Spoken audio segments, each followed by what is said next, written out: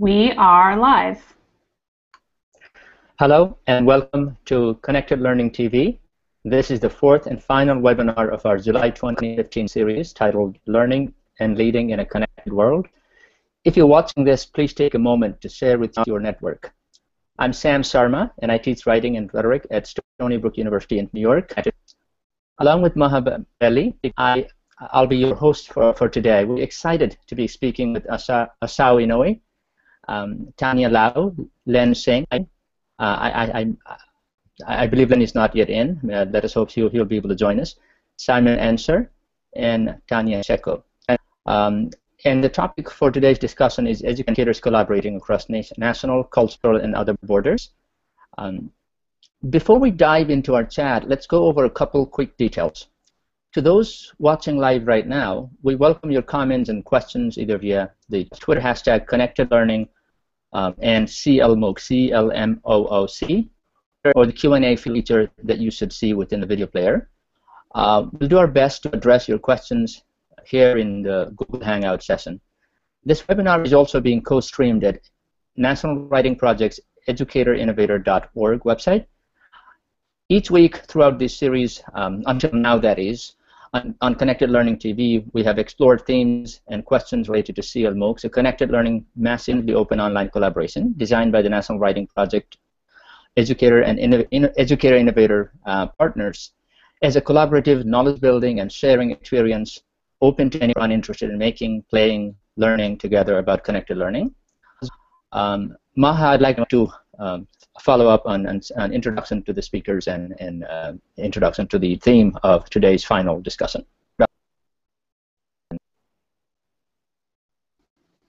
Hi, I'm Belli. I'm at the American University in Cairo, and I'm an associate professor of practice there. And I'm also co-facilitator of EdContext, which is, sort of the partner for this conversation and the topic of this hangout, educators across contexts. And so before we get into the discussion, I'd like to give everyone a chance to introduce themselves. And we've got a really wide range of contexts just among the few of us over here. So let's start with reverse alphabetical order. So first name, so Tanya with a Y, then Tanya with an I, and then go backwards. Go ahead, Tanya. Hi, everyone. I'm Tanya Lau, and I'm an e-learning specialist working in a large government organisation. As Maha mentioned, I'm also involved in the edcontext.org project, which is a really exciting project that we'll sort of talk about a little bit more in this hangout. I think over to you, Tanya Sheko. Hi, I'm Tanya Sheko. Can you hear me? Can you hear me? Okay. I'm Tanya Sheko, and I'm a teacher librarian in a 9 to 12 secondary boys' school in Melbourne, Australia. So right at the bottom of Australia.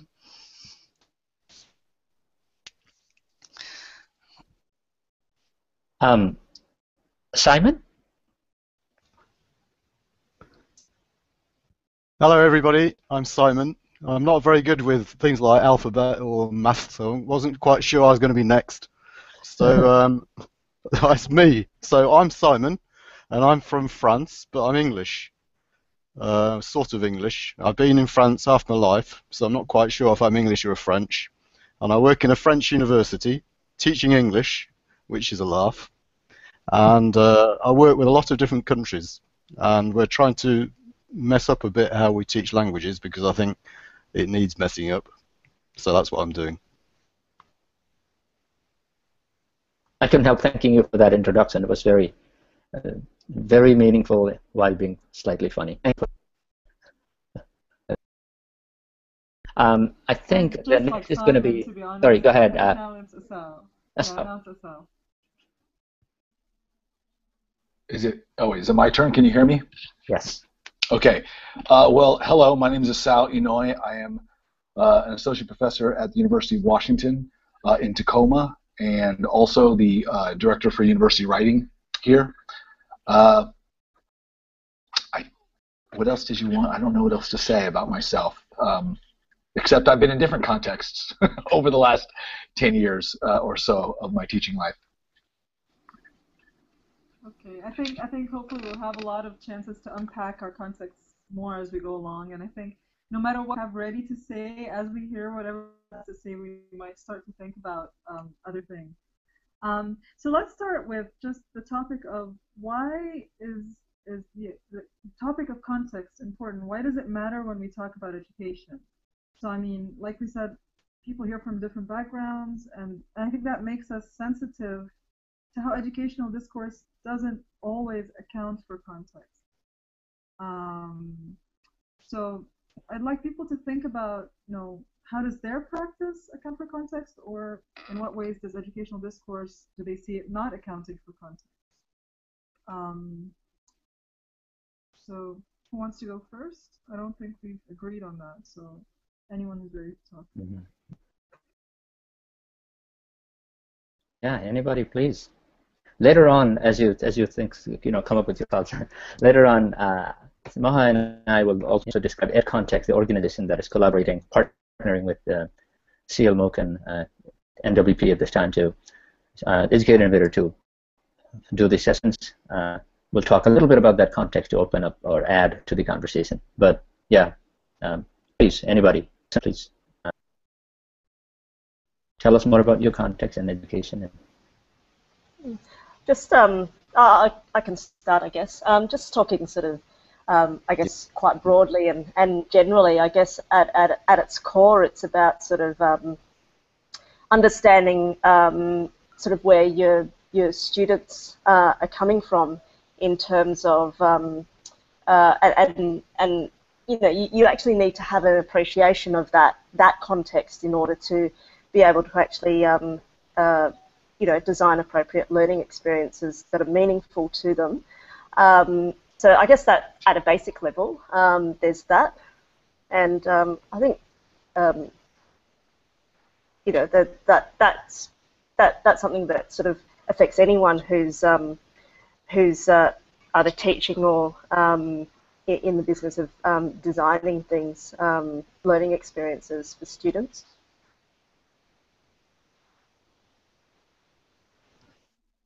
Okay. Do we just talk? Do we just go ahead and say something if we want to respond or add? I was, context is one of those funny words that we use a lot in education because it can mean a whole bunch of different things, especially in terms of thinking about how does context affect one's pedagogies, or how does it affect what one does when one assesses, say, a writing program. Which are usually the things that I'm concerned with.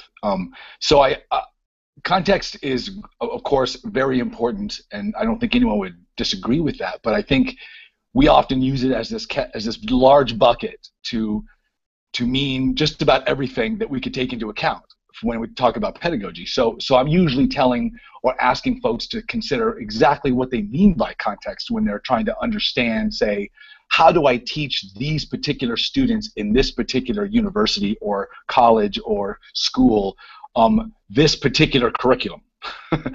So I have found it really helpful to do a kind of inductive approach. So instead of thinking about bringing things in, I think about having things bubble out or up from the students, whatever we have. So I've never really been a big advocate of finding the quote unquote best and brightest. I'm really much more interested in teaching the people who are here. So for me, the inductive approach tends to work better. That's being really, really general. But so to be a little bit more specific about what I mean by rethinking context, for me, because of the work I do, it's really all about race. For me, I realize there are other dimensions of difference and other dimensions of oppression and things like that we could talk about or that we could look at. But I'm not a specialist in all those other areas. So I've done most of my work in terms of race and racial formations. And so those are the things, that's the stuff that I tend to want to look at more carefully in my own writing programs and in my own classrooms because they tend to be in a U.S. context ones that are really vital and important. So for me, context is always this kind of a word that you have to put an asterisk by and then explain exactly the kind of context we're talking about, you know.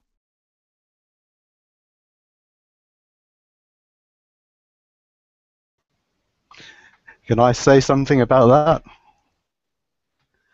Okay.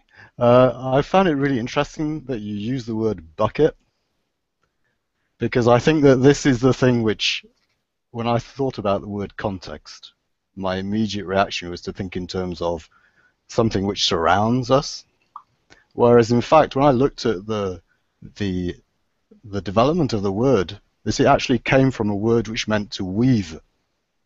And I think that in my practice, this is what I want to bring out, is how we are weaving constantly these contexts, which we perhaps think of something as bounded, but in fact they're very dynamic. And I think that in my work, which is to draw people's voices out, you can't avoid this flux and network of strands which are stopping people to speak, which are encouraging people to speak all the time and stopping other people speaking in their turn.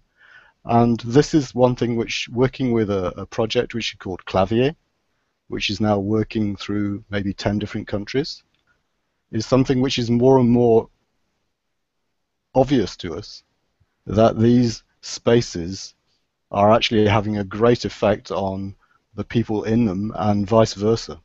And I think this event that we're doing is rather the same. It is not disconnected from the work that we're doing elsewhere. It's symptomatic of that.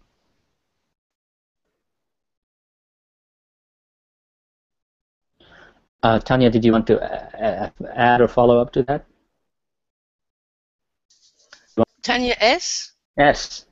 Okay, yes. Yes, I agree that the word context can have so many different meanings. So when I started thinking about context, I thought that how disconnected I felt as a very young child in school because there was no context. So first of all, I was a child of Russian migrants, Russian and German, and so that part of my life was kept very separate from my school life, which was the real life. So it's almost like I had a secret life, and I really found it difficult to understand my place in the world because there was no context. There was no, why was I learning these things? Why was I playing tic-tac-toe? I had no idea. No one else was asking that question. I was never able to articulate the fact that I had these thoughts or that I did lead a double life. And so I was interested when my own children started preschool in a Montessori school that they immediately had a context. For example, they had a puzzle which was a map of the world, and each little country had a tiny little, I can't really say, like a handle, so it was in order to develop fine motor skills, but they had a sense of where they were in the world, and I thought that's really helpful. And then they had story time that situated people in the history of in the history of the world. So I think from an early age it's important to understand that children do need that context to be situated, and if we talk about learning and not teaching, then that comes from the person, the individual, and the individual's background. So whether it's coming from a different country or speaking another language or anything else. Can I quickly add a dimension to the notion of context that we're talking about here, while also introducing, and I'll ask Ma and Tanya to add more, the little grassrootsy organization or network of teachers from around the world that we have started put together in the last few years. When Tanya was talking about context and the little pieces of countries, I was thinking about how people in the network world dominated by the big media and companies that are ruling, dominating in transnational higher education, people tend to forget their own little country with a handle. They don't seem to have a handle. They don't seem to realize that I'm here. I'm limited by my context, by my perspective, by my upbringing, by my knowledge, by my cultural and epistemological worldview, right? It's as if you're out there on the internet, that you are everywhere. You're not everywhere. You're still here. That everybody else is not able to understand you. You're still talking your language and your jargon. It was in 2012, I think, when Maha and I started talking about the big XMOOCs, where star professors from global metropolises discovered, it seemed as if they just discovered YouTube. I'm not kidding. And for many years, it looks at it as if the big star professors had not really paid attention to YouTube. They were like, what? Well, I don't like the U. I need a MeTube. And a bunch of computer science professors into around 2007 gave them, hey, here's a MeTube. You know what that was? That's MOOC, the XMOOCs. It was a MeTube in the sense that they would enter this tube and travel back in time, so that the notion of power, colonial structures, the notion, it felt as if the Western world in particular was walking back in time, that all the discourses about colonialism, all the discourse about power, all the discourses that intellectuals of the West were aware in the 1960s and 70s, suddenly these folks came out of nowhere without their clothes on, and they were in their MeTube going back. And it seemed as if we really needed to do something to bring together the educators from around the world and listen to them. So we wanted to invite them to share their stories, share their perspectives, share their teaching practices like we're doing today, by using a blog, a Facebook, and Twitter. And our goal was not very different from what big MOOC professors were trying to do, to connect to the world, to share our knowledge, to learn from others. But it felt as if some people really needed to be reminded. And reminded that it's not about numbers, it's about people, it's about community and connection. It felt as if we needed to be educated more and hopefully educate others in the process. So many people like us started connecting the dots between countries and contexts and cultures. And the other notion that I wanted to add now is the crossing context. Pedagogy was shifting paradigm from context-bound activity, teaching as a context-bound activity where the teacher and student belong to the same place, to context-crossing activity, which is how do you teach 50,000 people in 50 different places who have completely different perspectives, who may pretend, who may mimic that they understand you because you have a big name, but who may not really understand or follow what you're trying to say. And so what we need to do is to think about a completely new paradigm to, I see Simon is using the word megaphone, to really give people a voice, an opportunity to speak back and forth instead of this huge megaphone. And otherwise we will be, what will happen is that people around the world will, at some point after 2 or 3 years, I'm afraid that's already happened, will start taking us, stop taking us seriously, because they look at us there with a big megaphone, and we look megalomania because we have connection and we high-speed internet, and then people would, when they go away, we're left with this embarrassing empty shell of a device called MOOC. It shouldn't be. It should be filled with meaning and substance and community. And therefore, I think along with the paradigm shift that we needed to make in terms of crossing context through educational conversation, through community, through relationship building, we really needed to save and preserve that tool for us to be used for the future. Otherwise, we will throw the baby with the bathwater. Everybody will go home laughing about the big M professors who just found out YouTube, and then nobody's there. Anyway, I'll stop right there. I'd love to hear from people here how they, in their own context, in their own practice, try to work on this, what Sam has just described of cross-contextual. How do you, for example, I know Simon and Claudia, you're talking about language learners, and they all come from different contexts, and they don't live in the same place. How do you deal with that? And also, Asao talked about how he brings in race and he brings it from the students. And then how does that work? Because the students are all very different from each other and they have very different experiences. And also Tanya and Tanya both work in Australia, where a lot of people are immigrants coming from different contexts. how do you work across these contexts? So, who wants to go next? We're supposed to be using a private chat to let us know who goes next. Everybody's chatting there, but nobody's volunteered to speak. So. Nobody's volunteering yet. Well, maybe I'll go ahead and give it a shot. When I think about the things I'm doing, or I'll just actually, how about I just say a few things about the book, since you mentioned the yes, book. Please. So the book is really making an argument about understanding the writing classroom as an ecology, and it's not. It's thinking about that ecology mostly as a writing assessment ecology, and the version of that ecology is an anti-racist writing assessment ecology, and that's the name of the book, Anti-Racist Writing Assessment Ecologies. And so what I've tried to do is first and foremost understand the writing classroom as an ecology that is fundamentally designed by the assessment mechanisms in the classroom, from feedback to commenting to grading, all of it.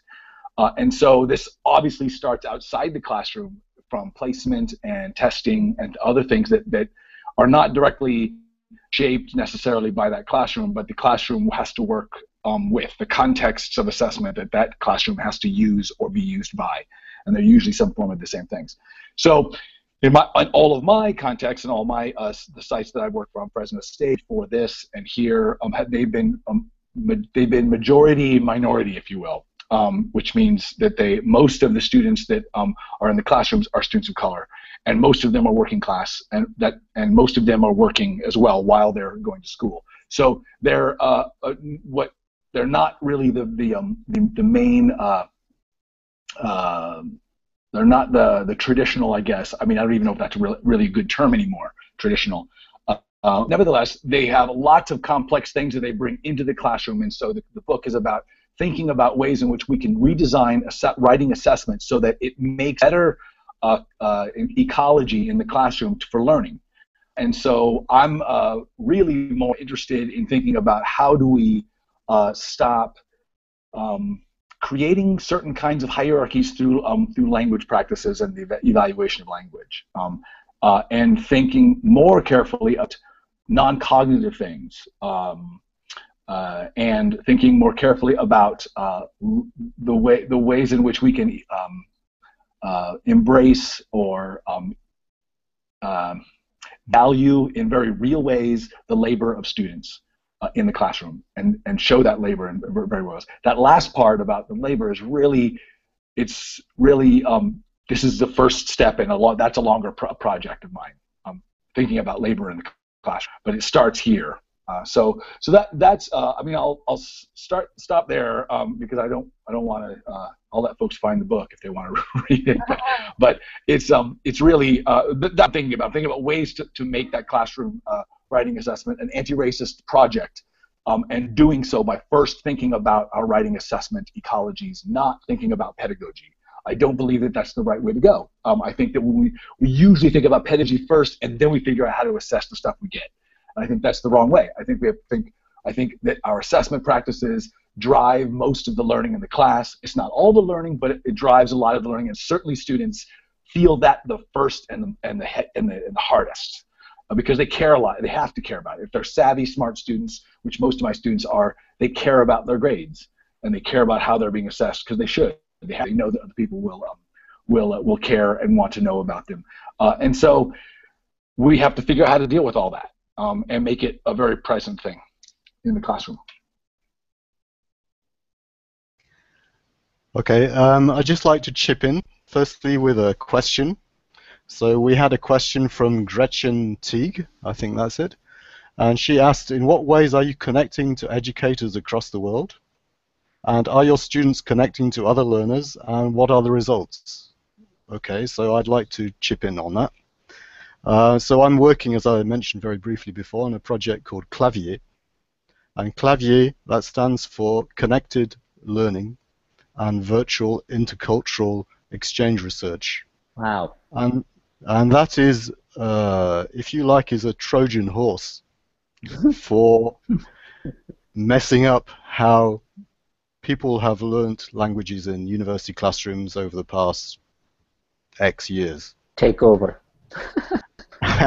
And it has been a very useful tool because we have done quite a lot of research into what actually people were looking for when they were asking people to learn languages. And one of the first things they were looking for was the ability to speak.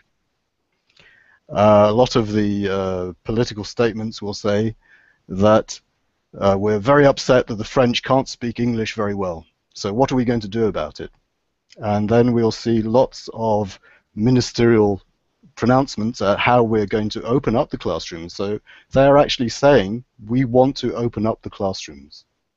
They're actually saying we want there to be twinning virtual connections between classrooms. So this is something which they are actually aware of, and they want to promote it.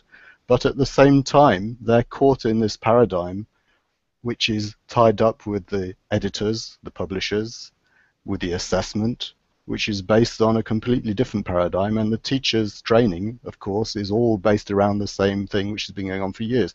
So the question that we asked ourselves is, how do we change this?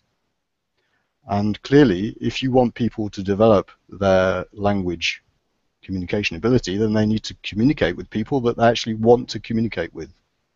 And I think that this is one thing which we started right from the start, was to think about the classroom. 4 years ago, we went and left the classrooms that we were assigned. We walked out and we disappeared. And we walked around the campus looking for a Wi-Fi enabled space. And we found a space which nobody wanted, which was an open space, which was like a corridor. And we squatted it. And after about 2 weeks, the administration discovered that we had abandoned our classrooms, and we were actually taking up space which was then in between different departments, and they weren't quite sure who was in charge of this, and to such an extent that we actually are still there 4 years later. And with the help of our colleagues in other universities, in Warwick University, in Krakow, in Poland, in Finland, in other countries which I can go on about, we have gradually been using these levers to demonstrate that if you actually enable students to speak with people that they actually want to speak with, that's to say people of their age, using the tools which they choose, not ones defined necessarily by the university, so that's another thing. So using tools which maybe I want to write a letter. I don't feel comfortable with the internet. I want to use Facebook. I want to use Skype. I want to use email. Using the tools which they choose to have the conversations that they want about the subjects which they want to converse about. And through that, we've been able to change the assessment. So the assessment now no longer is based on the classroom. It's no longer based on our content. It's based on the students' research and the students' development and the conversations which they have with other people who share their interests. So this has been a little revolution, because suddenly other teachers are actually in our local environment are beginning to realize that yes, this actually does speak to them too, because our students, strangely, are working. And that didn't used to happen. They're actually investing huge quantities of time to produce videos on YouTube for exams, which then become another little Trojan horse for a future generation who will then see, ah, yes, well, maybe I can do that. Maybe I can go to Poland. Maybe I can go to the UK. Maybe I actually count for other people. And this is the other interesting thing, is that our university in France is based on a system which means that anybody who's a baccalaureate goes to university. When they have conversations with people in the UK, the people in the UK, they have to pay £9,000 per year to go to this university, Warwick University. So clearly the contexts are not at all the same. And that is a great dynamic force for these kids that we're teaching who have never met people like that, who've never met people who've traveled around the world, who've never actually had these experiences. And generation after generation, the students are coming back and they're speaking to other learners, and gradually our networks, our communities are growing, and things are really changing. It's extraordinary. I just want to finish with one thing. The issue of space. The learning space, widening out, making it a space where even somebody who doesn't want to speak in a classroom can have their voice in their house, or they can write because they're choosing to do that. That's one thing. So the assessment was really key. Another thing which was key was to break down the one teacher, one classroom, because that is just death to any innovation or any conversation.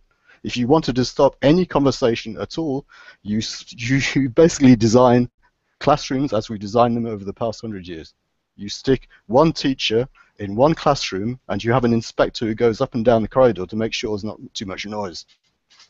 Well, we've turned it on its head. We now have 2 or 3 teachers working with 60 students who make lots and lots of noise, and not only they make lots of noise physically, but they also make lots of noise virtually, and that noise resonates year after year after year, and it's to an extent that the last conversation I had in August was with other colleagues in other disciplines who are then cottoning on to this idea that, yes, we need to rethink learning, because the kids in this university, it's not because they go to Clermont-Ferrand University that they have a ticket to a nice life.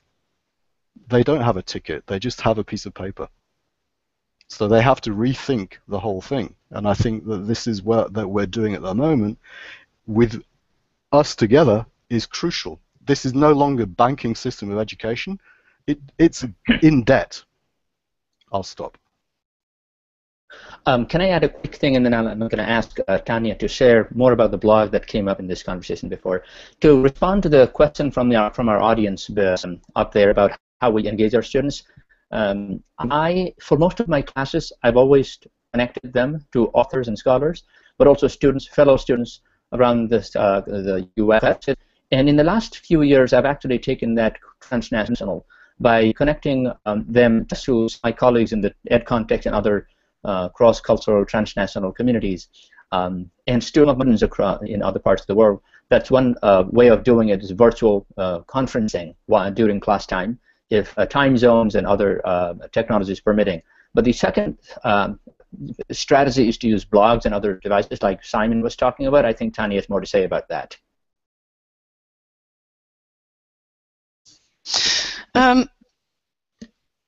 Firstly, I just wanted to say that I really admire you, Simon, for having been proactive in making these changes, and that's very inspiring to me, because sometimes I feel that I can't really make a big difference, that that the machine of school just keeps going as it has been in the past, and that the small things that I do won't make a difference. But I suppose in my own context as a teacher librarian is a bit limiting, because people are not sure what my role is, and so they think that I'm associated with libraries which are associated with books, and I spend my time reading fiction.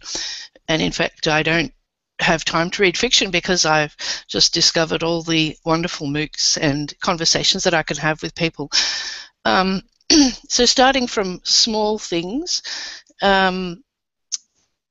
and for a long time I don't have a class that I own, so I have to be, I'm a bit like Voldemort from Harry Potter. I need to inhabit a body, so I inhabit a teacher's body, co-opt the class, and hope to teach collaboratively and change things a little bit, because for example, if I encourage them to create blogs, and the teacher too, then already that's starting from the context of the individual, because the blog is the space that belongs to the individual. Otherwise, everything that student writes just stays on a piece of paper, and the purpose of that writing is just to receive the feedback from the teacher, not share with other students. So so that when teachers say you need to develop your writing voice, I think, well, how can they do that when there's no real reading audience and the purpose is just the mark that they get? So if they understand that within their blogs, they should view them as their own space, and I teach them the importance of developing their bio so that there's something about them that other people who find them can understand a little bit about what they're interested in, what their backgrounds are. And then, strangely enough, I connect them with their class colleagues, because that's not even happening. So the class, for a change, is actually the students are learning about each other in their own class, and that wasn't happening before. And then I share what they write with my own communities on Facebook or Google Plus or Twitter or Scoopit, and then they realise that real people come in. And also, for example, in an art class, when I teach them about Pinterest, I tell them it's not just a search engine, but they understand that it's inhabited by people. And as soon as they realise that when they're looking for resources to inspire their art and find people who are curators of museums and galleries and people who are designers and people who actually live and breathe art and design, they're connecting to those people, and they can actually see who those people are following. So I think, in a subtle way, at least those students understand that it's about people, and that's. I don't think that all of the teachers understand that.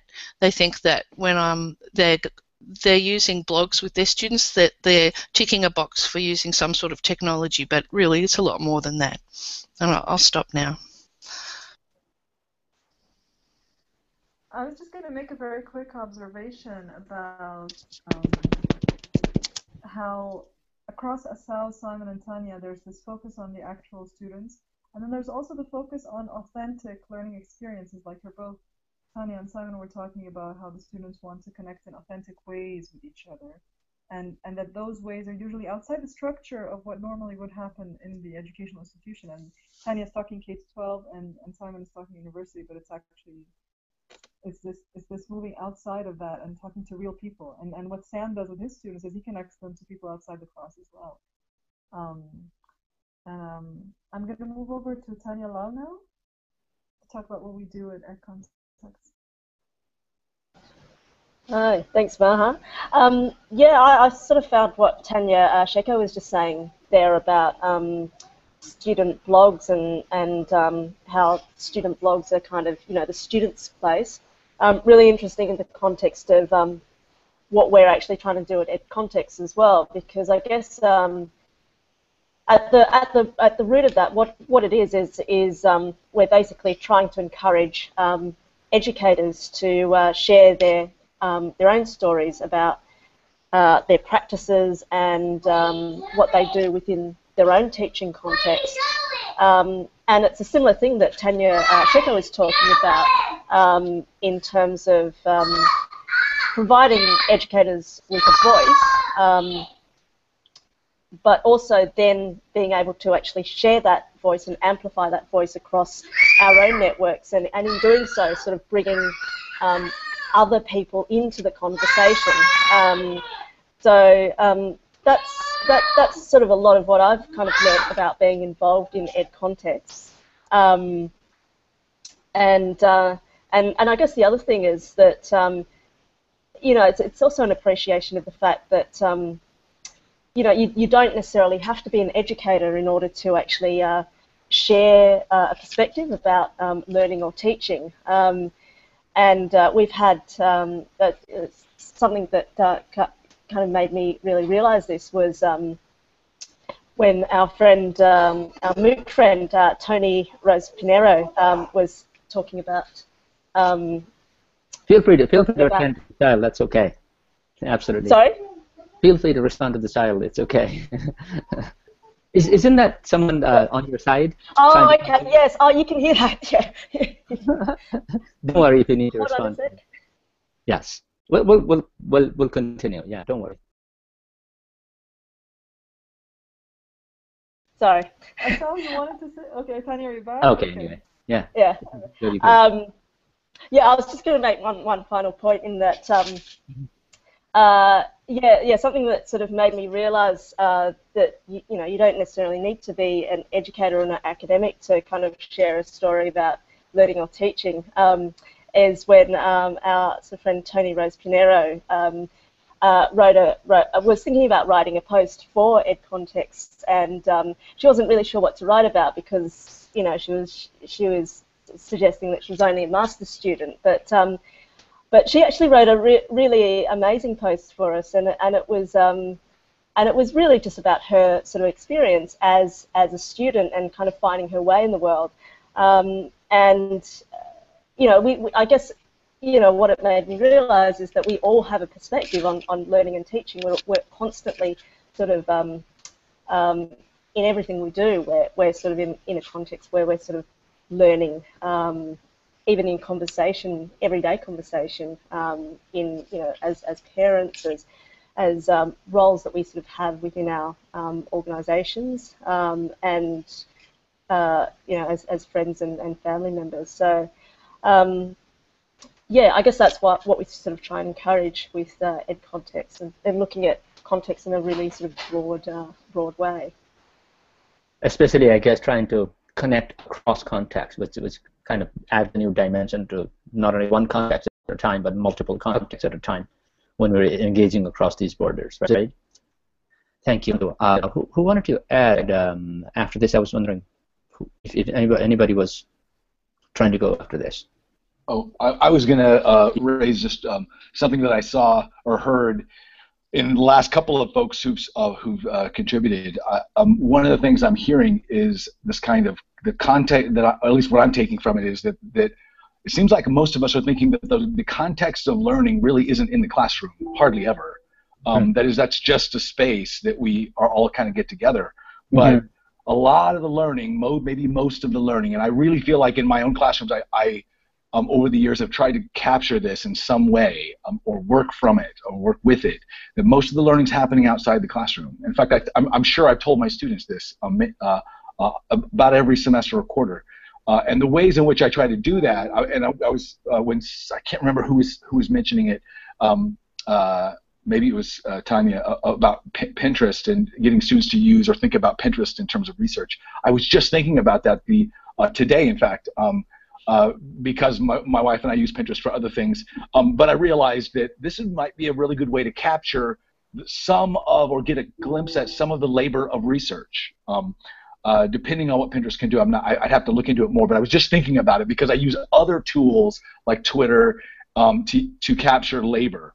And Google Docs as well, to capture labor or get students to be reflective about the labor patterns and the labor practices that they do when they write and they provide feedback and when they read for my class, so that we very, in some ways, empirical about how much work we are actually doing. A lot of when people talk about some of the things that I suggest, they always say a South's is trying to assess students by their effort. And that's really not completely true. What I'm trying to do is assess by labor. That's not the same thing as effort. So I think that, I'm always trying to find creative ways. And I think a lot of the technology today that allows us to see learning and reading and the labor of education happening away from the classroom is really showing how contexts cross all the time. When we're talking about learning, they cross at the diner or at the job or on the bus or at home or when children are behind talking when you're trying to do stuff.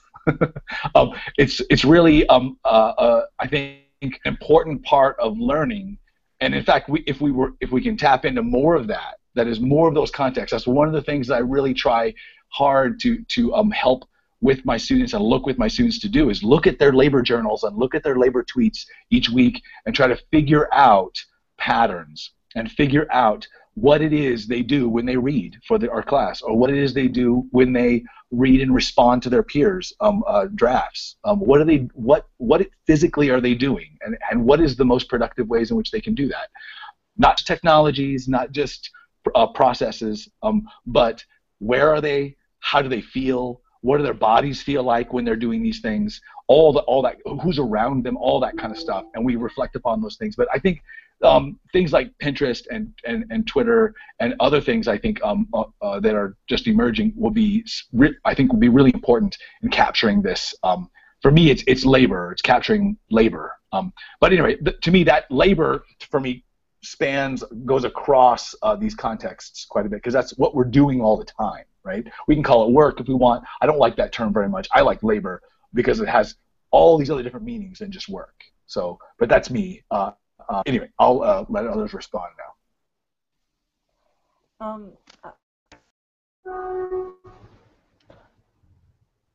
Okay. Simon, did you want to add the idea about Scoop It and things like that, or no?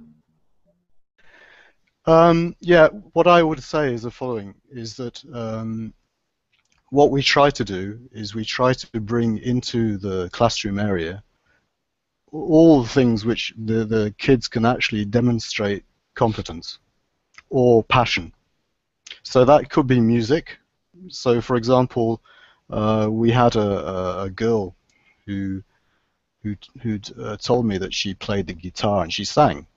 Well, I thought, fine, you come in and you sing and you do something in English. And this was a moment which captured on YouTube, because this is the other thing which has been very key, is the smartphone use in the classroom, is to capture all these moments. And so we have this video of her singing to this class on YouTube. And at the beginning, all the kids are speaking, oh, there's some girl who's going to sing in English.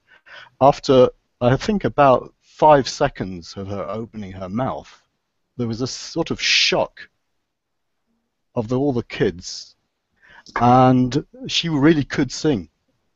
And so that was one example. But I think it's this business of capturing so that they can then actually share these moments with other people. And I think that's really crucial, that we teach them to capture.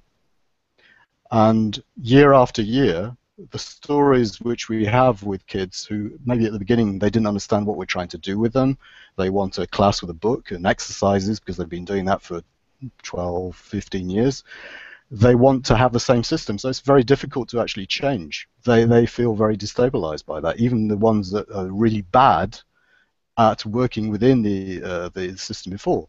So we have to find ways to year after year to make them understand that this actually is not the classroom they're used to. This is not the learning they're used to. And that's why that capturing the stories, capturing the YouTube videos, capturing the tweets, capturing the photos of the kids up a mountain or in a swimming pool outside of the classroom, that's key. Because if you can get them in a moment where they're proud to share, you're winning.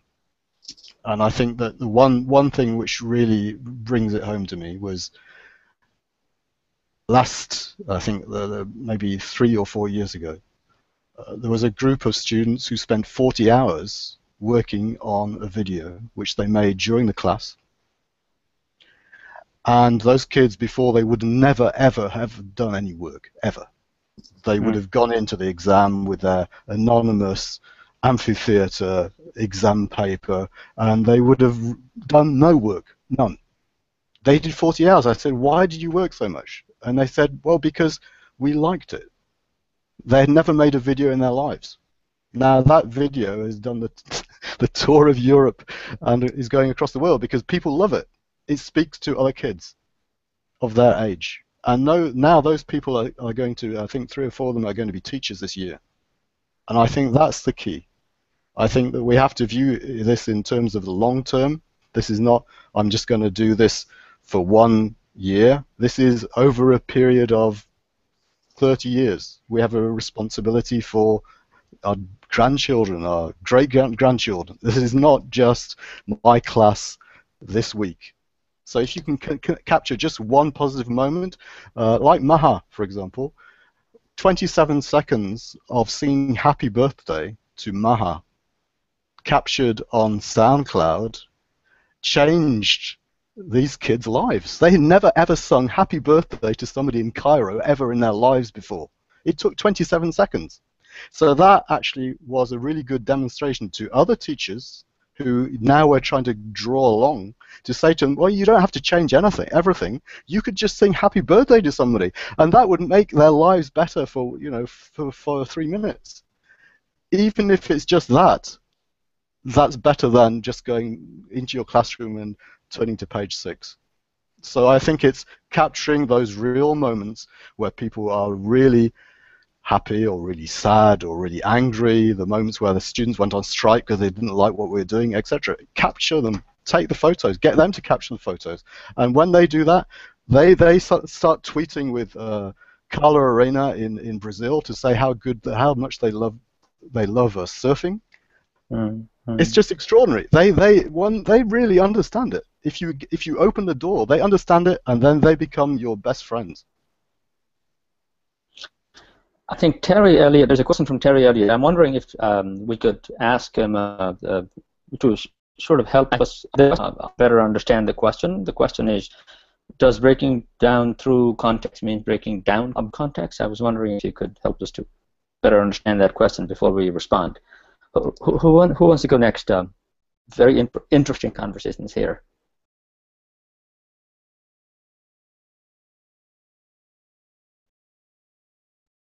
Well, you're quiet, productive silence, as I call it in my classes. Well, I'll say a few words then, because I have a really short response to this. I mean, I think in some ways that's true. That is breaking. I would actually pose a question before it, which is, what's the purpose of breaking through some context and then so why would we want to break it down? And I think breaking it down to me seems pretty easy for me. When I want to do this, or when I think I'm trying to do this, again, I'm trying to get in the mind of the person asking the question. I think it means understanding what context means. So in a way, we can think of it as understanding the significance of a context for our learning, if we're thinking about a classroom. And then we can understand whether or not it's important to break through it or reconstruct it. These days, I'm thinking about, I think more about ecologies than about context, because ecologies are moving and they're changing, and it's mostly about motion, and it's about lots of different elements that work together that when you add them up, they're more than the sum of their parts. So for me, that's maybe one way to think about breaking down a context, but I'm really thinking about an ecology, because it means to me that's more productive for me. It looks like we are having sound issues on the side of Maha, and if that continues, I'd like to convey what you're typing, Maha. But yeah, regarding the breaking down context, I'm thinking the context is a composite of many different things. The people in it, the material, the method, the medium. So by breaking down, I also see this as like looking at the different components in it. So if a technology is not working, the time, the language, the perspective, the power, the relationship, all of these things come together to make communication work. A lot of times when educators themselves think about connecting, they are connected to, let's say, 50 people around the world, and then sometimes they assume that this is the case for students. Not really, because students may be hesitating, they may be not used to it, they may not be interested, they may not have the means, the connection, all kinds of barriers, and this potential is not possibility, and possibility is not the same as actually doing it, not privilege. So I think it goes from potential and possibility to privilege to actual actions and actual outcomes. So we should not be sort of, superficial about, oh, I'm connected. Why not? I have friends around the world. So can you. Not really, because it needs a lot of confidence. It needs the means. It needs the time. It needs the power. It needs the privilege. It needs the voice, understanding. So we actually need to do the hard work of connecting, hard work of helping our students cross context, helping our colleagues cross contexts. Once they know better how things work, how to connect across context, then people will do it. The thing is, we can't just generalize from ourselves. I think we need to go back to what Asal was saying in terms of the inductive method, and instead of generalizing based on what we know. I think we really need to engage, individual students, educators one-on-one, and be facilitators. And I think that's what we're trying to do with the EdContext. And right now, Maha, did you type a question or something? I can't see yet. Somebody wants to talk more about the breaking down context. Did we respond to Terry Elliott's question well? We only have 5 more minutes. Let's cover things you want to cover. Very quick. Okay. Very quick response on that. I think for me the problem is the question. Mm-hmm. I think that this idea of breaking down context, that gives the impression that there is a boundary which is the context. For me, this is not context. For me, context is a series of strands which are moving through a space at a particular moment of time. This could be one example. This could be disruptive in certain educational contexts because they would like to have a technology which they're controlling, like Blackboard, for example, which they feel they're controlling more than Google. So that is one way that these strands are actually breaking, but we're not the ones that are doing the breaking. We're simply following the strands. And I think that the work which has been the most important for me was the Scollans. So that's Scollan and Scollan, and they wrote a book called Nexus Analysis. And the words they use is discourse. There are a series of discourses which run through any particular space, which you first analyze. And I think that is this idea of breaking down context. No, it's constantly being broken down and challenged by different technologies or different discourses from companies in different places. I think that's the thing that we have to eliminate.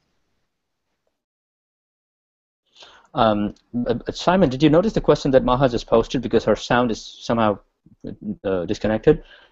She was saying, as in context, in holistic and dynamic rather than fragmented terms. Maybe you already did. If you did, it's okay.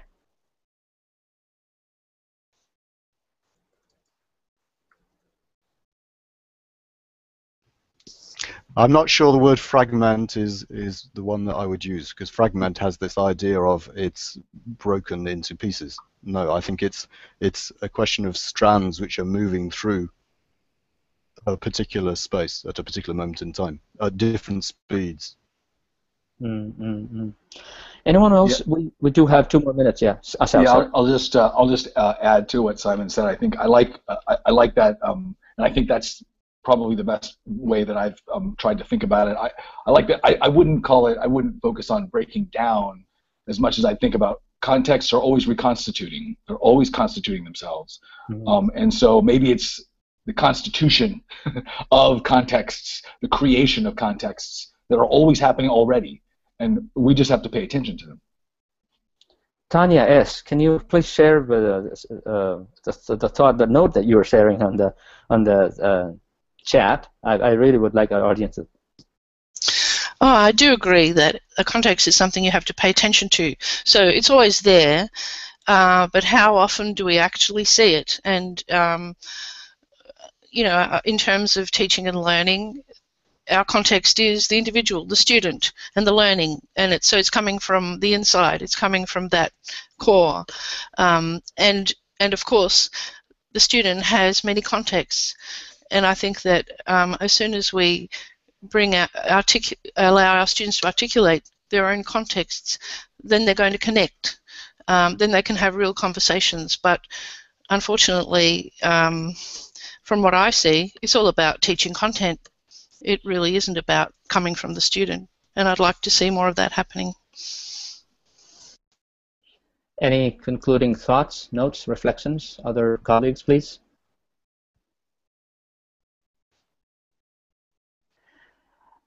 In that case, then, this wraps up the final session of the July series.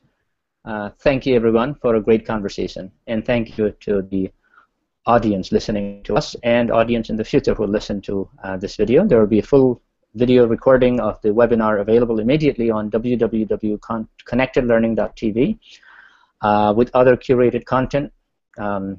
and also ways in which you can share those content in your networks.